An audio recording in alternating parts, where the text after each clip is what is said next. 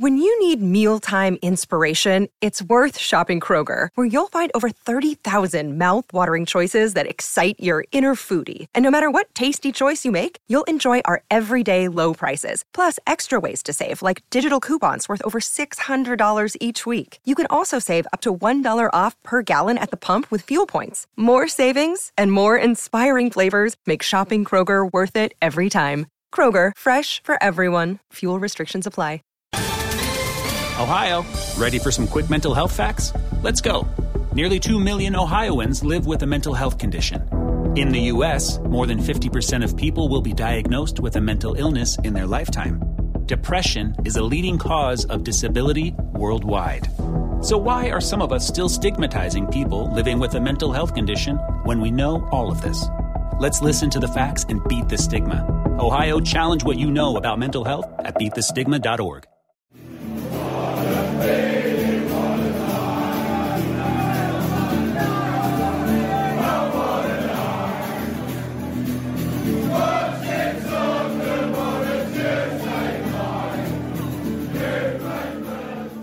Hi everyone, welcome to Oh What a Night. This week, another big old dose of the good, the bad, the ugly and the beautiful. I'll let you guys decide in which measure they arrive in over the course of the last 7 days in all things Spurs. Today's dynamic lineup, we've been hit with a bit of bad injury news. Yeah. So Jude Summerfield and Sean suffered failings of late fitness tests. Yep. We have still got our trequartista, Hunter Godson, dancing between the lines. Trequartista. How are you doing? Lovely. I'm very well, thank you. You've survived the weekend Just about, yeah. I'm knackered as well. I'll be honest, you sound like you're on an energy low. And I'm on an... Oh, no, don't worry, I'll get there. But, yeah, no. Long weekend. Off the back of two fairly interesting Spurs performances. And we've made an emergency loan signing in the number 10 role. In comes Evening Standard's finest, Dan Kilpatrick. Hello. A huge coup. Comes with a serial winner with massive XG. I think I'm more of a Steven Bergwijn type signing. Yeah, unknown. Essential on the way up. Definitely fit for purpose. When are the other two back? So the other two are back in for next week's ep, but so there's nothing we can possibly do until they return. Which is July the 1st. Very good. Sean Walsh is on an emergency loan down to Portsmouth. God knows what he's doing down there. He's doing something ahead of the FA Cup, right? So let me run you all through how the show works. So firstly, we start with Oh What a Night. So I'm going to give you a famous Spurs Oh What a Night and test your knowledge of Spurs to see whether you can remember the starting 11 from a day on this day ages ago. And you've probably already seen it on Twitter today, the one that I'm going to go for. Then we're going to go into the good, the bad, the ugly and the beautiful from the last two games. That'd be the Leipzig game and the Chelsea game. And then we'll look ahead to what's coming up in a week or so's time. And then I've got something a little bit of a surprise for you at the end. So today's Oh What a Night. I've definitely seen this. Yeah, we're going back to 2008. 24th of Feb. Off the bat, do you know what I'm going for? Oh God, no! I'm way off. 2008 Feb. I thought it was going to be League Cup against. Oh, is it against Blackburn? Yeah, it wasn't Blackburn. Oh, against Chelsea. It is. Yeah. Was that today? 24th February 2008. Oh, of course, yeah, 2008. And, I mean, I'm assuming we all remember the score, but Jonathan Woodgate getting a goal in extra time, which was one of the grubbiest goals that I've ever seen us get to. Oh, that was on this day? It was on this day in 2008. Yeah. And, I mean... feeling more confident now. All of a sudden. Brilliant. Right, so, I'll let you take serve on this one. Can you remember the goalkeeper? Oh, I have to start with the goalkeeper? Yeah, absolutely. We're going to go through the team. I don't like that. See, and the reason why you will know this is because he was rooted to the spot when Drogba scored that free kick. No, it wasn't even. He moved the wrong way, several yards the wrong way. It pissed me off then, and it stayed with me. Let me just compose myself. Was it the octopus? It wasn't the octopus. I'll throw it over to you, Paul Godson. Robinson. It was Robinson. So you can come in at right back. Tell me who it was at right back. That bit of a weird team. I can't believe I've got that wrong. Yeah, sorry. that's criminal. That's what a terrible start. But this was a career-defining game for this right back. The best game he probably ever had in a Spurs shirt. Alan Hutton? It was Alan Hutton. Yes. Then we moved to, so it would have been Woodgate. King. It was. Hold. Oh, so I don't get back into You once don't he screws until, up. until he drops the ball. Left back. Asuakote?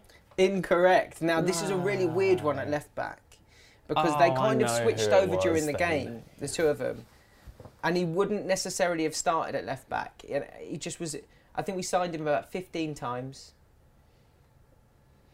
Hold on. So am I going with the left back starter or the finisher? Yeah. So if we're saying Alan Hutton started at Chimbonda. right, it was Chimbonda. Back in the game. Yes, he's suddenly taken control. And we go to the midfield. Now, if you want, we can start with right mid. I don't want. Okay, we can start with centre mid. Zakora. It was Sakura alongside. Well, I know someone who came on because there was quite an epic moment late in the game, but I'm pretty sure he was a sub. Sakura and I'm so crap at this. Right, I'm going to give you a little bit of a steer. He's not flavour of the month of the Spurs fans at the moment. Was he still playing? He's not still playing, Right, no. but he is still talking about Tottenham. Janus. It was into left or right midfield. I'll let you choose which one first. Okay, I will go with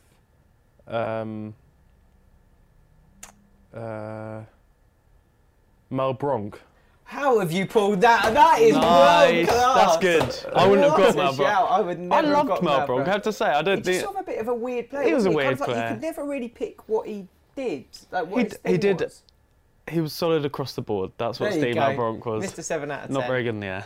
He was left, I think. So right, this should be easy. I mean, it should be Lennon. Are you going with Aaron Lennon? Well, it should be, but I feel like it, for some reason, well, your reaction basically suggests it's not. Are you going there I'm just trying to not give it away. It was Aaron Lennon. Yes. And then this is just a gimme now for the final two. Keane It was. and Berbatov. It was. Yeah. And remember the first goal scorer being Berbatov with that lovely pen. And the epic sub I was thinking of was Tainio. Because It was, didn't he yeah. wind up Ferreira or Drogba or someone late in the game? I He can't remember did. who it was. He did. Wasted a Came load of time. Kabul, Tanya and Huddleston all got on the pitch. I was going to say Huddleston instead of Janus, actually. So I would have gone Huddleston. So I would have got it wrong. And the weird thing about that game is that I don't actually remember a huge amount happening in the game. Like, I sort of remember the moment that Woodgate scored, and I remember the celebrations and it all being a bit chaotic. That doesn't really bode well, does it? The fact that I can't remember the game the last time that Spurs won a trophy. It wasn't particularly incredible game. It was, like you said, it was scrappy. It was also on the new Wembley pitch, the new Wembley surface, and it had a lot of people falling over constantly. Do you remember that? yes, So they'd I laid do like a top remember that. player of... Yeah, so I just remember a lot of people slipping at vital... Even Woodgate, after he scores the goal, slips in the goal. Oh, of course he does, Yeah. yeah. And can you remember, well, I mean, of course you can remember the man who was in charge. Didn't last very long after that. That was... not Martin Yole. I know it, but I I'm forgot. enjoying Hunter floundering here. I have his fate, Ramos. It was. Yeah. And the reason why I think it's interesting that Ramos was in charge is because people talked about him being a serial winner off the back of that League Cup final. Which segues nicely into... it does, actually. So that we'll call it there off the back of our oh what a night, because it was not an oh what a night the other day or oh what a lunchtime against Chelsea. So what I've laid out in front of us is the 4 cards. So on each of these cards they have the good or the bad or the ugly or the beautiful, and to make sure that we have balanced and fair discussion, we'll try and say both the good and the bad, the ugly and the beautiful. Good feature. Yeah. So, I like it. So you can go first, Dan. Guess honour, and as our starting number 10, you should. I pick a card, okay? Yeah, absolutely. Jack of clubs. So you've got the ugly. So I ugly. mean, and that's quite a nice place to start, because the. Well, it's got to be Lo Celso, hasn't it? You had plenty to choose from. Yeah. I mean, from the 2 games, yeah, you may have Lo Celso. Well, I mean, I suppose the ugliest part of the game was the Lo Celso stamp, but I don't really want to talk about it. It's just another VAR farce, I think. It was just the whole thing, again, just felt so deeply unsatisfactory The one from thing I suppose everyone's point of view. you could enlighten us on, how quickly did you get the news that they had admitted that it was a mistake? as quick as everyone else when BT Sport, well, probably slower than everyone else, in fact, because I had no comms in the press box. It was when BT Sport tweeted it. I think Jake Humphrey himself tweeted it, and then the news kind of spread around the press box that Stockley Park had actually said, "Oh wait, the VAR got that wrong," which I don't think that's happened yet, has it? It felt like a new depth that had plummeted to. So yeah, as I said, I just find the whole thing so unsatisfactory. I think it's rubbish. I think we should get rid of it personally. I don't think that will happen. No. So the priority just has to be kind of making it better. Can I have a think about another ugly element of the game? Because I just, as I said, I don't want to have a lengthy discussion about VAR. No, and I completely agree. Yeah, I with you think on that. we've sort of HG. gone off talking about VAR on everything because Yeah. it's just like it's broken. It's not going to get better. That's where it's help at. It's a doing bit an like hour having and a Mourinho half as your on coach. It doesn't help doing an hour and a half every time's a bad one. Yeah. We see it every single. So, Hunter, have you got another ugly you'd like to throw into the mix? An ugly part of the game for me. Well, both games I think we set up not different formations but similar mentalities. Or, with the Leipzig game, we rode an early storm, and then just sat in and tried to get them on the counter-attack. I wasn't actually that impressed with Leipzig. People have made comparisons between Ajax last year and this. A 1-0 defeat at home against a team who sort of kept the ball better than us. But it was more, I think, after both games, Mourinho, I'm going to say it's the ugly for me is Mourinho's attitude that there's literally nothing possible in the world that we could have done differently, which is just... I understand that he's limited in what he has in an attacking sense, but to suggest that the best we could have done was play with two defensive wing backs, sit in and play. We went back to playing long balls over the top. It was. I don't know. I think that's quite an ugly way of putting it. And also, I know I'm going to bang the Troy Parrott drum until it's broken, but you say you don't have any strikers, and you have an 18-year-old who's incredibly well regarded. It's never been in Mourinho's sort of wheelhouse to throw them in, but to use them at 60 minutes, at 70 minutes, I tweeted at 70 minutes saying, I don't see how Troy Parrott makes this worse. There's no way that he comes on and sort of boots it in his own goal. Even that, it's just like, at least it's on the pitch. But yeah. Yeah, I agree with all of that, I have to say. I think Mourinho's tactics are really dividing the fan base at the moment, aren't they? Like, already you've got one camp saying there's absolutely nothing more we could do and we sympathise with him, and the other camp saying it's overly negative, his rhetoric is extremely negative and potentially damaging, and it's all a bit uninspiring. I think you have to, sorry to sit on the fence and be that guy, but I think that you have to see both sides really. I can't think there's a manager in world football, no matter how progressive, who could have come in with Spurs 14th and done a much better job, having lost Eriksen, Kane, Son, Sissoko, and the fitness problems of Lamela and Ndombele on top of that. So he is in a really difficult situation, but could he? Is there another way? Of course there is. There's always another way. You can always be more adventurous. Would it have been better? Probably, because Spurs have only scored one goal in the last two games, and it's an own goal. So I think that there is a kind of fairly compelling case that Mourinho could be a bit more positive and could be setting up in a more proactive way. But we know that from experience that is not his style. And when you've only been at a club 3 months and you've got the problems he has, it's kind of understandable that you would revert to what you know. So yeah, it's going to be like this for the rest of the season, I think. Yeah. We've got to, as Spurs followers and fans, we've got to prepare for that. But certainly I think it's probably not going to get much clearer, really. That you're going to still have those two camps. So let me just go in a little bit further on that. I feel like there's a spectrum. I feel like there is one side of the argument is that Mourinho has got his hands tied behind his back, and there is quite literally nothing that he can do. Mm-hmm. And then on the flip side is that there is this incredibly agile, dynamic solution that everyone is missing, and there was loads that he could have done. And where I fall down is that even if you're in the middle, you're saying, well, yeah, he's struggling with injuries and he's got a lot of difficulties there.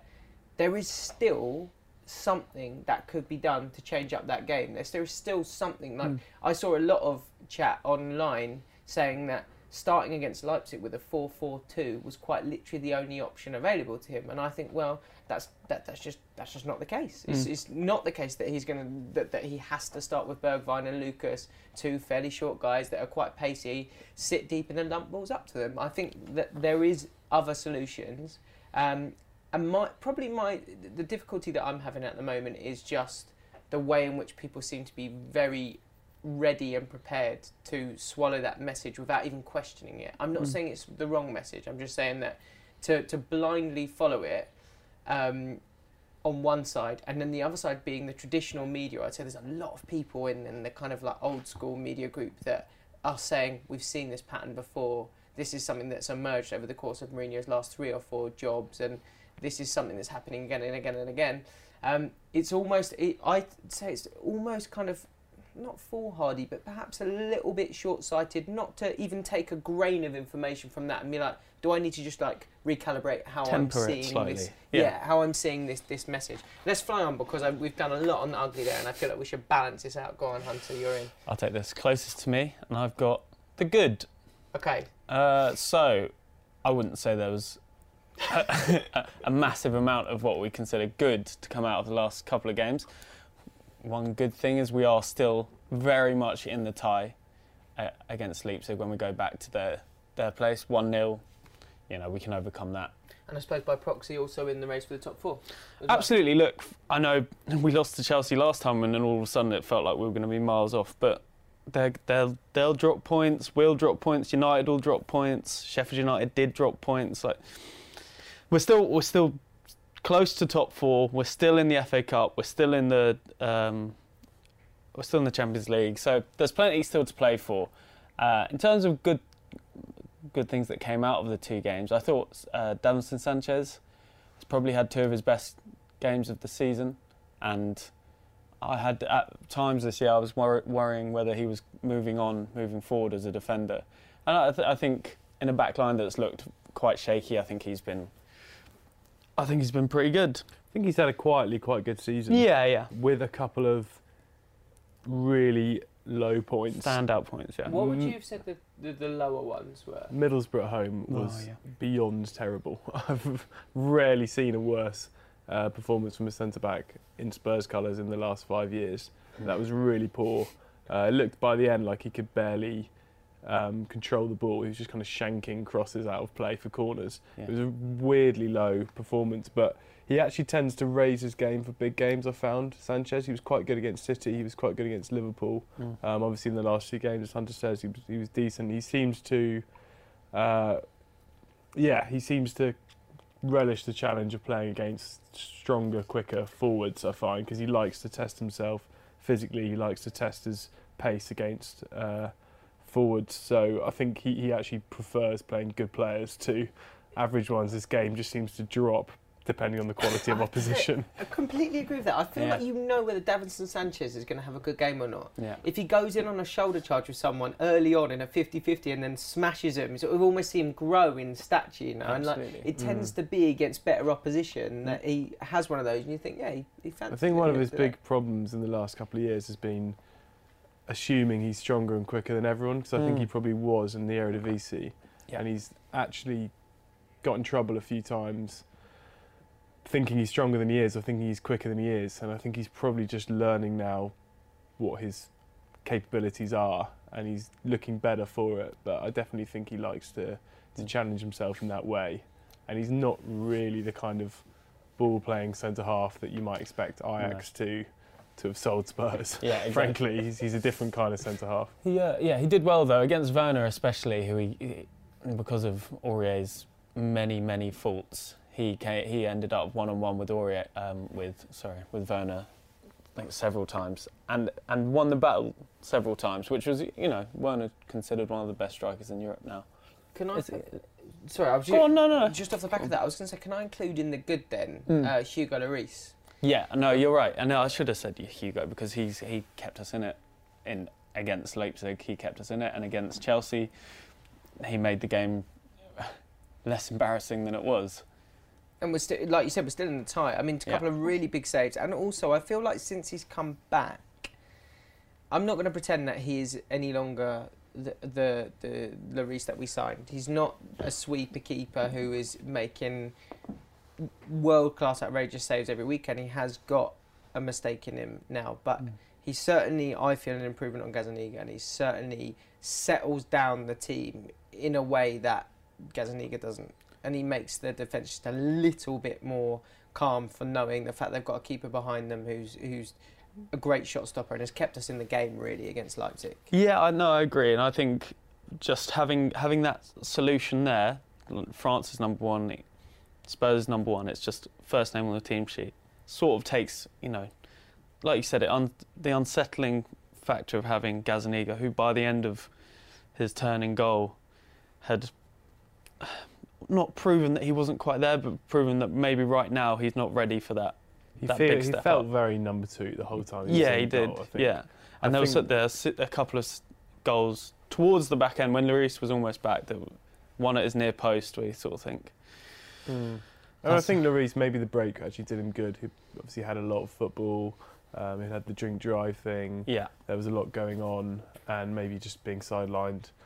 I think he said actually when he came back in an interview that he cleared his head a bit and thought about life and football, and hopefully we'll see this Lloris on a consistent basis going forward. Yeah. I mean, some of those saves that he made were almost like throwback saves, weren't they? They were kind of like I was listening to Five Live the other day, and they were talking about his starting position being very low and very deep to give himself more reaction time. I thought you really saw that in the game against Leipzig. He sort of made those almost like cat-like saves to keep us in it, and I think without him we could have been looking at potentially 3-0 going away and tie over. Right, let's fly on. What have I got? So I've got the Joker card, so I've got the bad. And it feels like with the ugly that we covered a lot. Where I might just go on the flip of what you said there, in the bad being the overall result. We're still in the time, we're still in the hunt for the top four, but to lose to Chelsea in that manner twice over the course of 2 months, I suppose it's only 6 or so weeks, isn't it, separating the two games. I would have thought off the back of the first game there would be a reaction, that seeing the way in which we sort of petered out against them in the first game, that it would be right, there's no room for error here. We've got to come into this game and actually go and attack it and take it on. So to have the manner of that defeat was a bad for me, and was something that I really struggled to reconcile. And then as a result of that, the bad for me is becoming that I'm not enjoying watching Tottenham at the moment. I'm finding myself watching it and thinking, like, this is not fun. This is not like there's not much redeeming about it. I'm not watching going, oh well, that's really interesting, or I love what's happening there. I think that's a tiny bit unfair, because it was really fun before Son got injured. There were 2 3-2s back to back against Southampton and Villa. They're both pretty fun. Did you think Southampton was a fun game though? Because I really wasn't enjoying our performance. Yeah, I didn't think. Yeah, it wasn't great, but I mean, I think that obviously the final 20 minutes from a Spurs point of view was pretty fun. I totally accept your point, and to pick up on your first point about the manner of the defeat, there is an element of humiliation, I think, from Mourinho. The fact that Lampard has got the better of him like that twice. Obviously, in the first game, it was Lampard's tactics that won it for Chelsea, going to the back 3/5. And in this game, Mourinho even knew what Lampard was going to do and was powerless to prevent it. Yeah. And Charlie Eccleshed did a good piece for The Athletic today saying, Chelsea looked like a team that knew how to play with a back five, and Spurs looked like a team that were reacting to their opposition having a back five and using one themselves, which is a very good point, I think. So I think the manner of the performance is humiliating for Mourinho. He's been outfoxed by his former pupil twice in 2 months, and there are caveats as we've discussed, but it's not as if Lampard has been great shakes tactically, particularly at home, and it's not as if he's been in the job for 2 or 3 years and that Mourinho can point to a very settled system. So yeah, not a good look in those 2 games, I think. I also just something that I know a lot of Mourinho, in fact, had sort of put a big circle around Ben Davies and said, when this guy's back, my whole plan hangs on this guy being back. And I remember I said to you, I don't really remember this Ben Davies that a lot of people are talking about as the sort of saviour of our season. I don't massively buy into it. And the last couple of games, I've just been like, yeah, that's the Ben Davies I know. He can defend relatively well. He doesn't offer you much going forward, and his passing possession stats are pretty terrible when you look at it.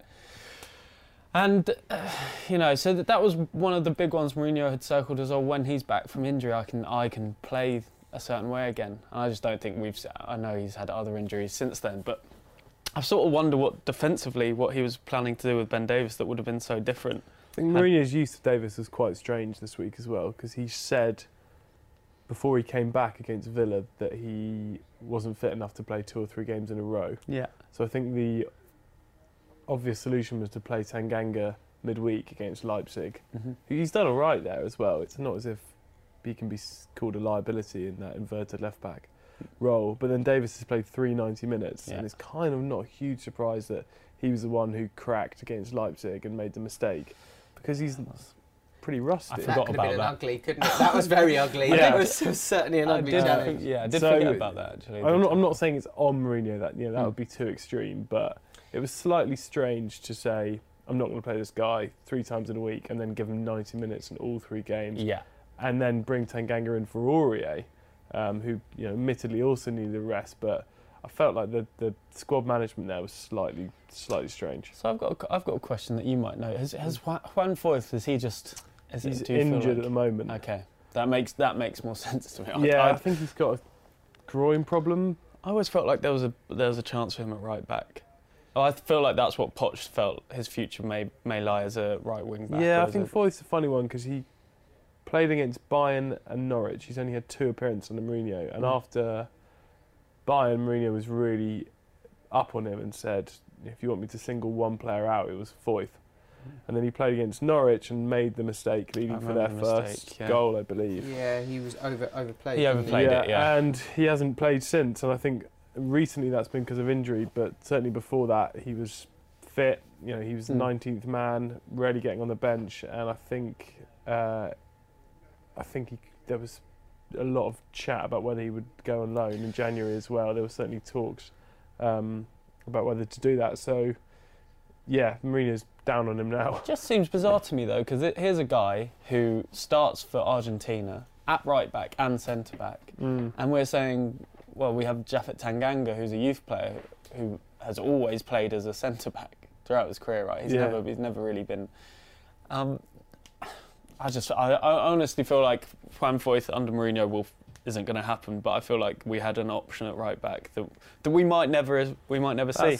I mean, unfortunately that's the trade-off you make when you appoint Mourinho. Absolutely, of course. That players like Foyth are not going to be, rightly or wrongly, aren't really going to be given time to play through the mistakes. I mean, there were a lot of people at Spurs going back a year now, and certainly in the summer, who felt like Foyth should have gone on loan, and I think obviously Pochettino didn't believe in loans really, but I can't see that they were mistaken in that. He seems like whenever he plays, he looks really good but makes a mistake. Yeah. So, can you risk playing him in a game like Chelsea, for instance? I think Tanganga's already shown that he's going to make fewer mistakes than Foyth.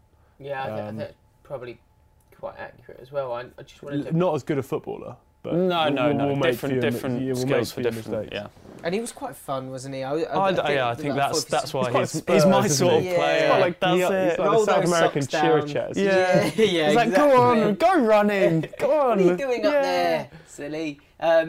We have got to touch on the bad as well. Just before we move on, I have to say Ndombele, I love that man. I'm so prepared to give him the benefit of the doubt on everything, but this weekend was not his finest 60, 70 minutes in a Spurs shirt, was it? I can't comment on him. I'm blinded by the fact that I just feel like he's just not being played in the position that would. I've said I'd want him in that Dele role, and every time he's come on for Dele Alli in that role, I think he's played quite well. You want him further forward? I want him further forward. I don't particularly want him to be tracky in the midfield because I don't think he's good at it, and I don't think he has the heart for it. The energy. Really, he let a few people run past him at Chelsea, and you thought, if I'm finding that annoying, I wonder what Jose Mourinho is thinking on the sideline. Worryingly, that was kind of what came into my head as well, because you know Mourinho's all about the details. He's all about these kind of like, you will do X, you will do Y, and the idea that Ndombele, I don't know if Chelsea scored off the back of it. There was a moment in the first half where he just sort of let someone drift off the back of him, and he sort of looked up and thought someone else would get him, weren't they? Yeah. And then realised that he had to kind of slowly get into. I think this is one of the issues, though. I don't know.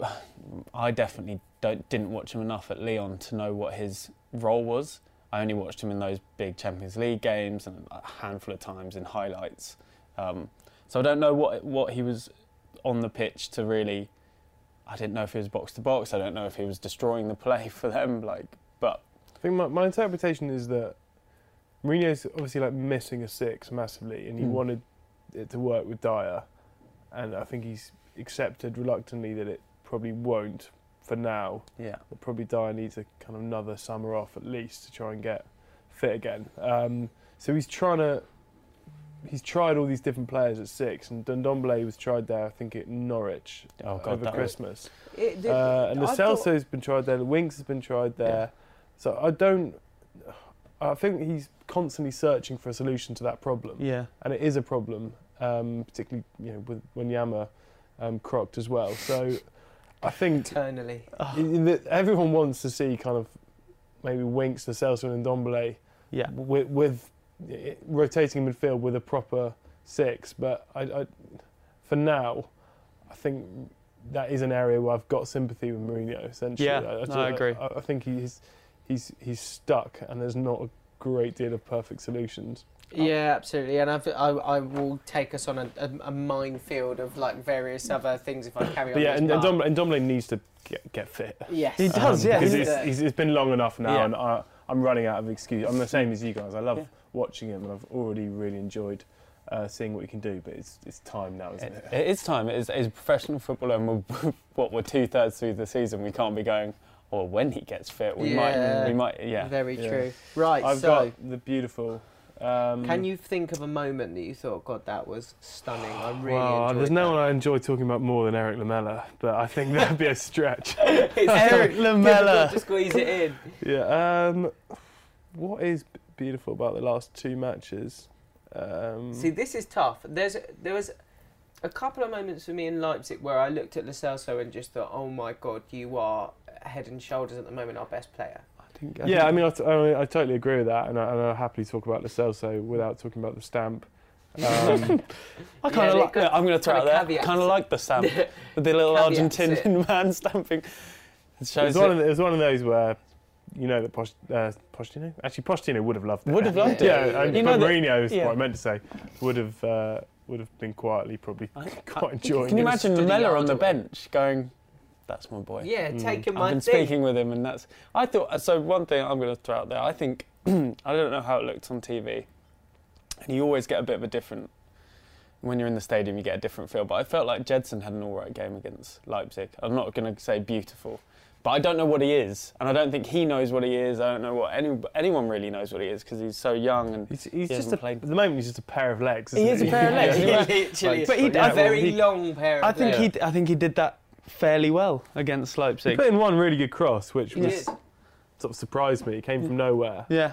And Ali should have done better from it. Ali. But yeah, I mean, I think we haven't talked about Ali. I mean, I think Lo Celso is a real bright spot in a sort of sea of dark spots at the moment. But he's just a good footballer, isn't he? I mean, you look at him, you're like, yeah, he can play, and I'm going to invite ridicule on myself here, but there's a sort of 5% Messi about him, isn't there? Just the low centre of gravity, the left foot, the way he beats people without looking like he's running that fast.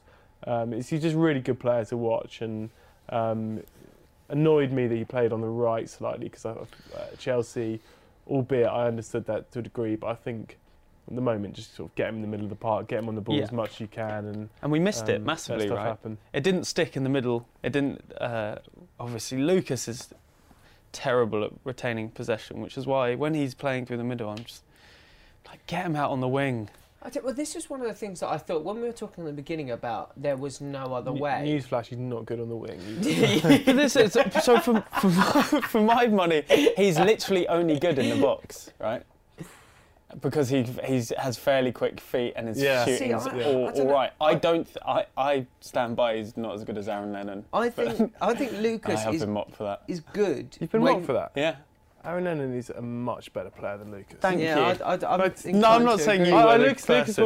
Lucas will always be a Tottenham legend for obvious reasons, Yeah. and he really puts in a shift, Yeah. and that's commendable. And he has some qualities, but I think I'm right in saying he's got 3 assists for Tottenham Wow. in total. One of them was the pass for Bergwijn at City recently, which wasn't meant for Wasn't Bergwijn. meant for him. One of them was I got into an argument about this. as Pretty well. sure one of them was the ball boy assisted throw-in from yeah. Aurier, and I can't remember what the first. But that is it, as far as I'm aware. He does not get his head up enough, and I don't think that's going to change. Can't pick a pass. Part of the problem with him and when we were playing him and Son was that they both like to get the head down and sort of drive towards goal and shift it and shoot. And yeah, that's why Lo Celso is so important to have him in that middle role because he can actually play that ball. One of the things I thought with Aaron Lennon is that he would square a defender up. He'd square a defender up and then beat him with pace. And yes, his crossing wasn't phenomenal, but he would beat a player and get a cross in. I feel like Lucas is constantly But chasing Lennon's the after kind of lost player balls. that if he was really on song, could easily have got 3 assists, a Yeah. game Yeah, or a yeah. week. He could affect you know. a game. I think he got about 5 in the Wigan game. Yeah, Like but yeah, when- you're left wondering what is Lucas good at? I think. Well, he's good at winning fouls. Yeah. He's good at relieving the pressure, winning clever fouls. He's quite good on the counter attack. So And is as you said, he's Mourinho. reasonly good and in around the the box box, at getting yeah. shots off. Yeah. He's a very Mourinho player then. I always thought with him that the thing that Lucas was strong at, or all the things that he were good at, were things that were more prevalent when you have an out-and-out striker in the team who's actually occupying the defenders, and you give him a little bit more licence to roam in behind in those gaps in between the defence and the midfield. But right now, I think his flaws are perhaps a light is being shone on them in a way that we weren't previously seeing. Right, let's slide on. We're going to quickly look ahead. Spurs have got a full sort of week almost to prepare for Wolves. Does that fill you with confidence, the idea that maybe they could come in with a slightly different game plan? You think you have to say that's a good thing. I mean, where we should all feel a bit sorry for Mourinho, or not maybe, but where I can sympathise with Mourinho is it did look like it took a few weeks for him to work out how to play without Kane, and then it seems to have clicked fairly well by the time of the Villa game. Then obviously lost Son, and it hasn't worked in the last 2 games. That attack just hasn't looked potent at all. So more time to kind of work out a system with Lucas, Bergwijn and company on the training ground, I think can only be a good thing for him. And he has often said how much he values time on the training ground over preparing for matches and recovering from matches. So yeah, it's a good thing.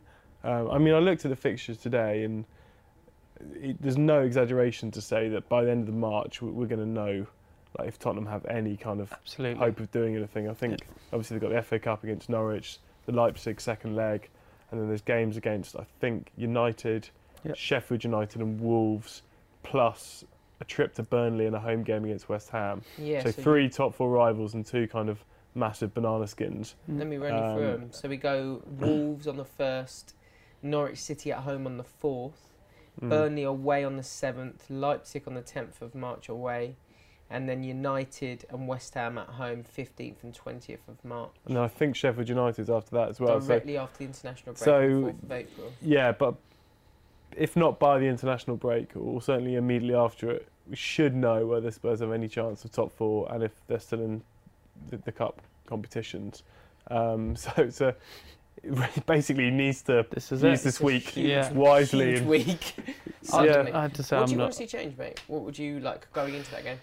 I think what we said before, I'd like to see a sort of move away from the well, it wasn't even 4-4-2, but move away from 4-4-2 that we saw at Leipzig. The 5, if we play a 5, the fullbacks, the wing-backs have to be more progressive. Because Tanganga, I understand he was pegged back by the fact that Alonso basically plays as a left forward. But Davis has never given you that option. So it's either got to be Sessegnon, which I understand there's issues and there aren't masses of decisions to be made. I think Eric Lamela comes in. I want to just jump into it. I would quite like to see Sessegnon play further forward. Because I think goals are obviously a precious commodity at the best of times, but at the worst of times, you really need goal scorers, and he does have an eye for goal. You know, he scored 15 in the Championship for Fulham when he was 16, 17.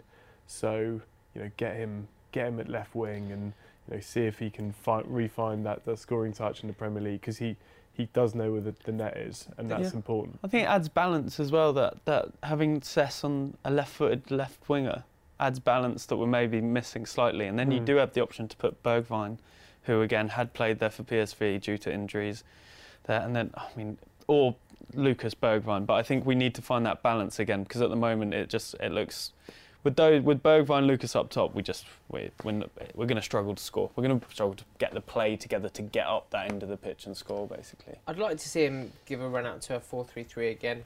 I know it wasn't necessarily like a block 4-4-2 in the last game, but it kind of, he was setting up with those two lines, and it just felt so turgid and it felt so flat that I want to see people, like, I thought Glenn Hoddle kind of got it bang on, is that I want to see people breaking lines. Yeah. I want to see that excitement of someone drifting out of midfield into attack.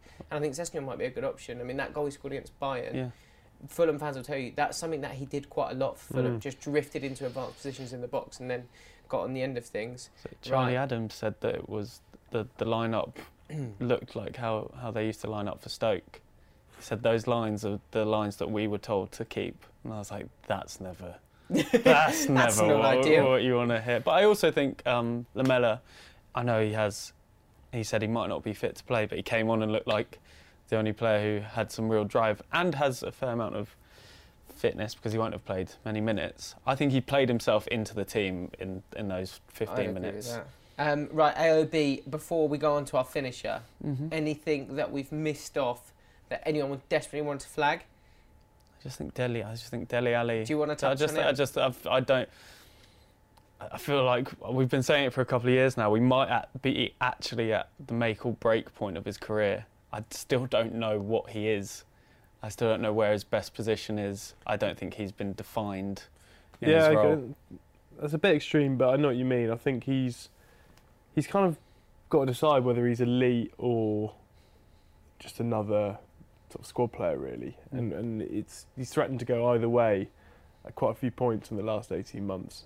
But again, just to go back to what I said about Sessegnon, I think the same thing applies. Dele Alli gets goals, Spurs need goals, play him in an advanced role, play him in his best position. I mean, that was another frustrating element of Leipzig, really, the fact that by playing two up front, you actually have two players out of position instead of one. Yeah. Whereas if you're playing a 4-3-3 and you have Lucas on the right, Sessegnon on the left, or even Ali as a kind of advanced number 10, you work it out. You get as many square pegs in square holes as you can, and then you have one round peg up front, because someone's got to do that. Yeah, of course. So that's what I would like to see Mourinho do, and I think Ali, it's got to be a big part of that, because we know that he can be a match winner on his day, and he should do it more often. The FA thing's another thing to flag, because that should be announced relatively soon, whether he's going to get a charge or not, and then that could be a game ban potentially, which would just be another another nail. Right, before we sink too far, bit of a closer. So something different this week. Go on. I thought we'd do Tottenham trumps. Nice. So I'm going to name two players from different eras, and without any rules and any defining sort of like parameters, you were going to tell me which player you preferred and why. Lucas. Weirdly, we already managed to almost work drifted us towards that. So I'm going to give you, like, they're kind of aligned a little bit by position. We'll run through 5, and then we'll listen to it back, and we'll see whether we enjoy it enough to bring back next week or do it in a different format.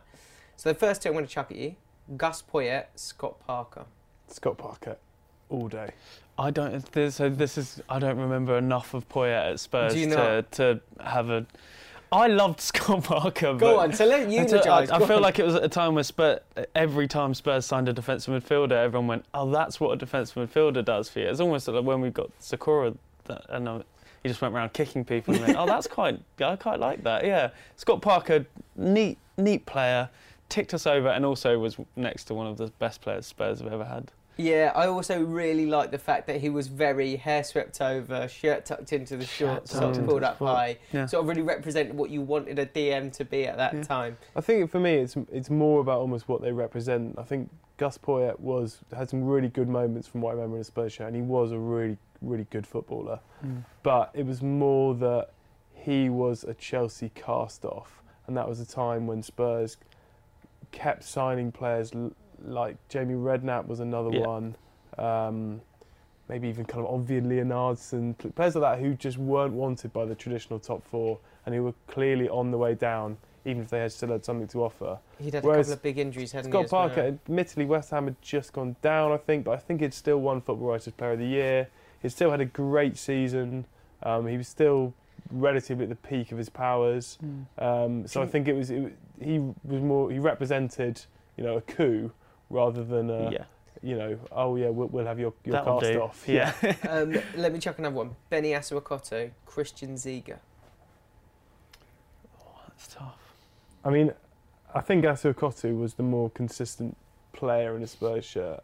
I think as a personality, he's quite problematic. That is so kind. That's such a kind. Admitted, that he didn't particularly like playing football, and then tried to become a porn star, didn't he? Or attempted. There was more questionable stuff than that. I mean, he really got behind Anelka's canal, if I remember right. Of course. One of the biggest ones I remember from him is Harry Redknapp saying that he came in at half time and had forgotten what the score was.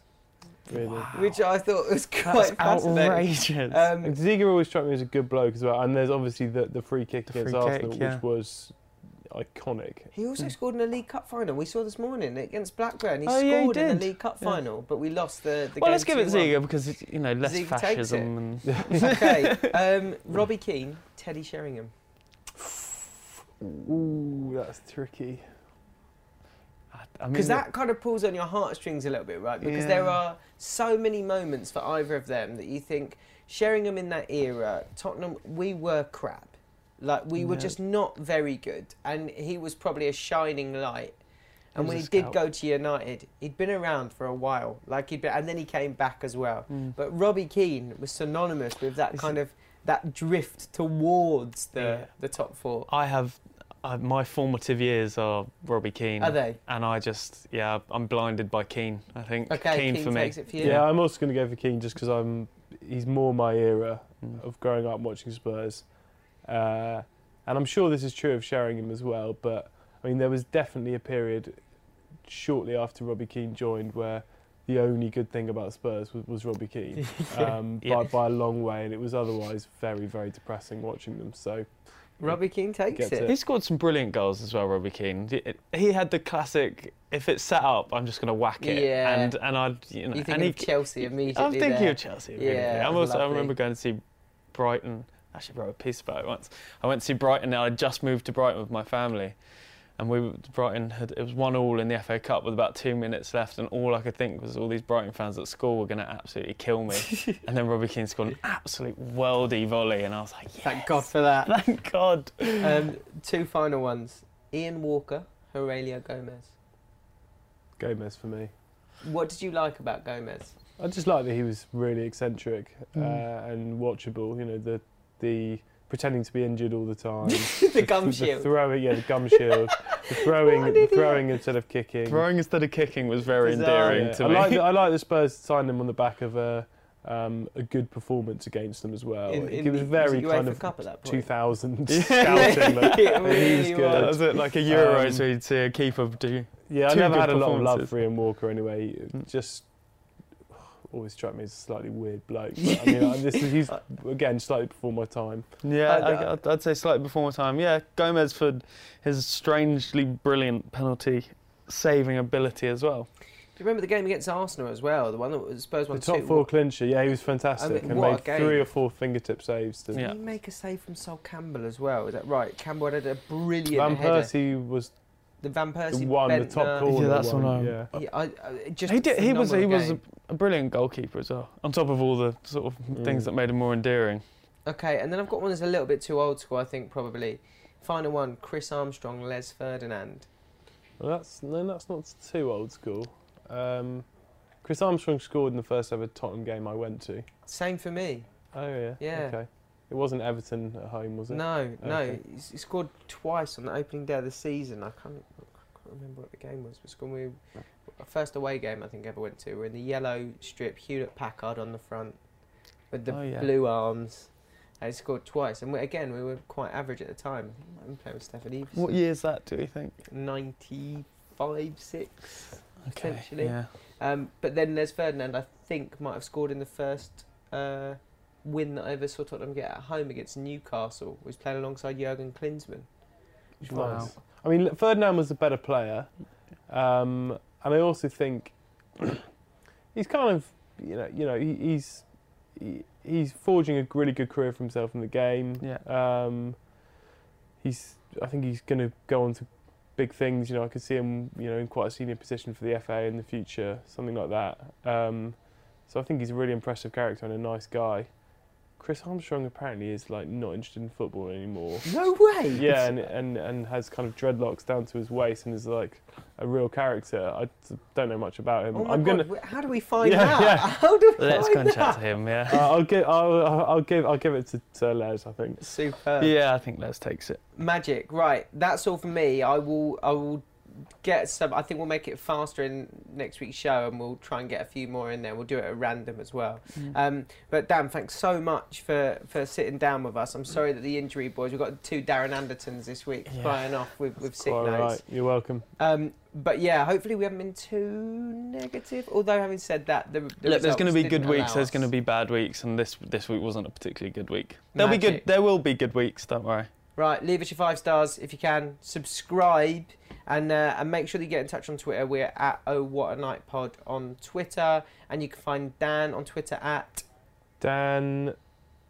Is it just Dan KP? Or is it I Dan think it is underscore Dan KP? KP. Do you want me to tell you while we're live? Just people know me. Dan Many KP. leather-bound books. I think it's Dan underscore KP. It's on Dan Twitter. underscore KP, and you are. Just Hunter Godson, I think. God, what a good name. Sickening. And I'm at Ben Haynes with 2 S's at the end. Thanks for listening, guys, and we'll speak to you next time.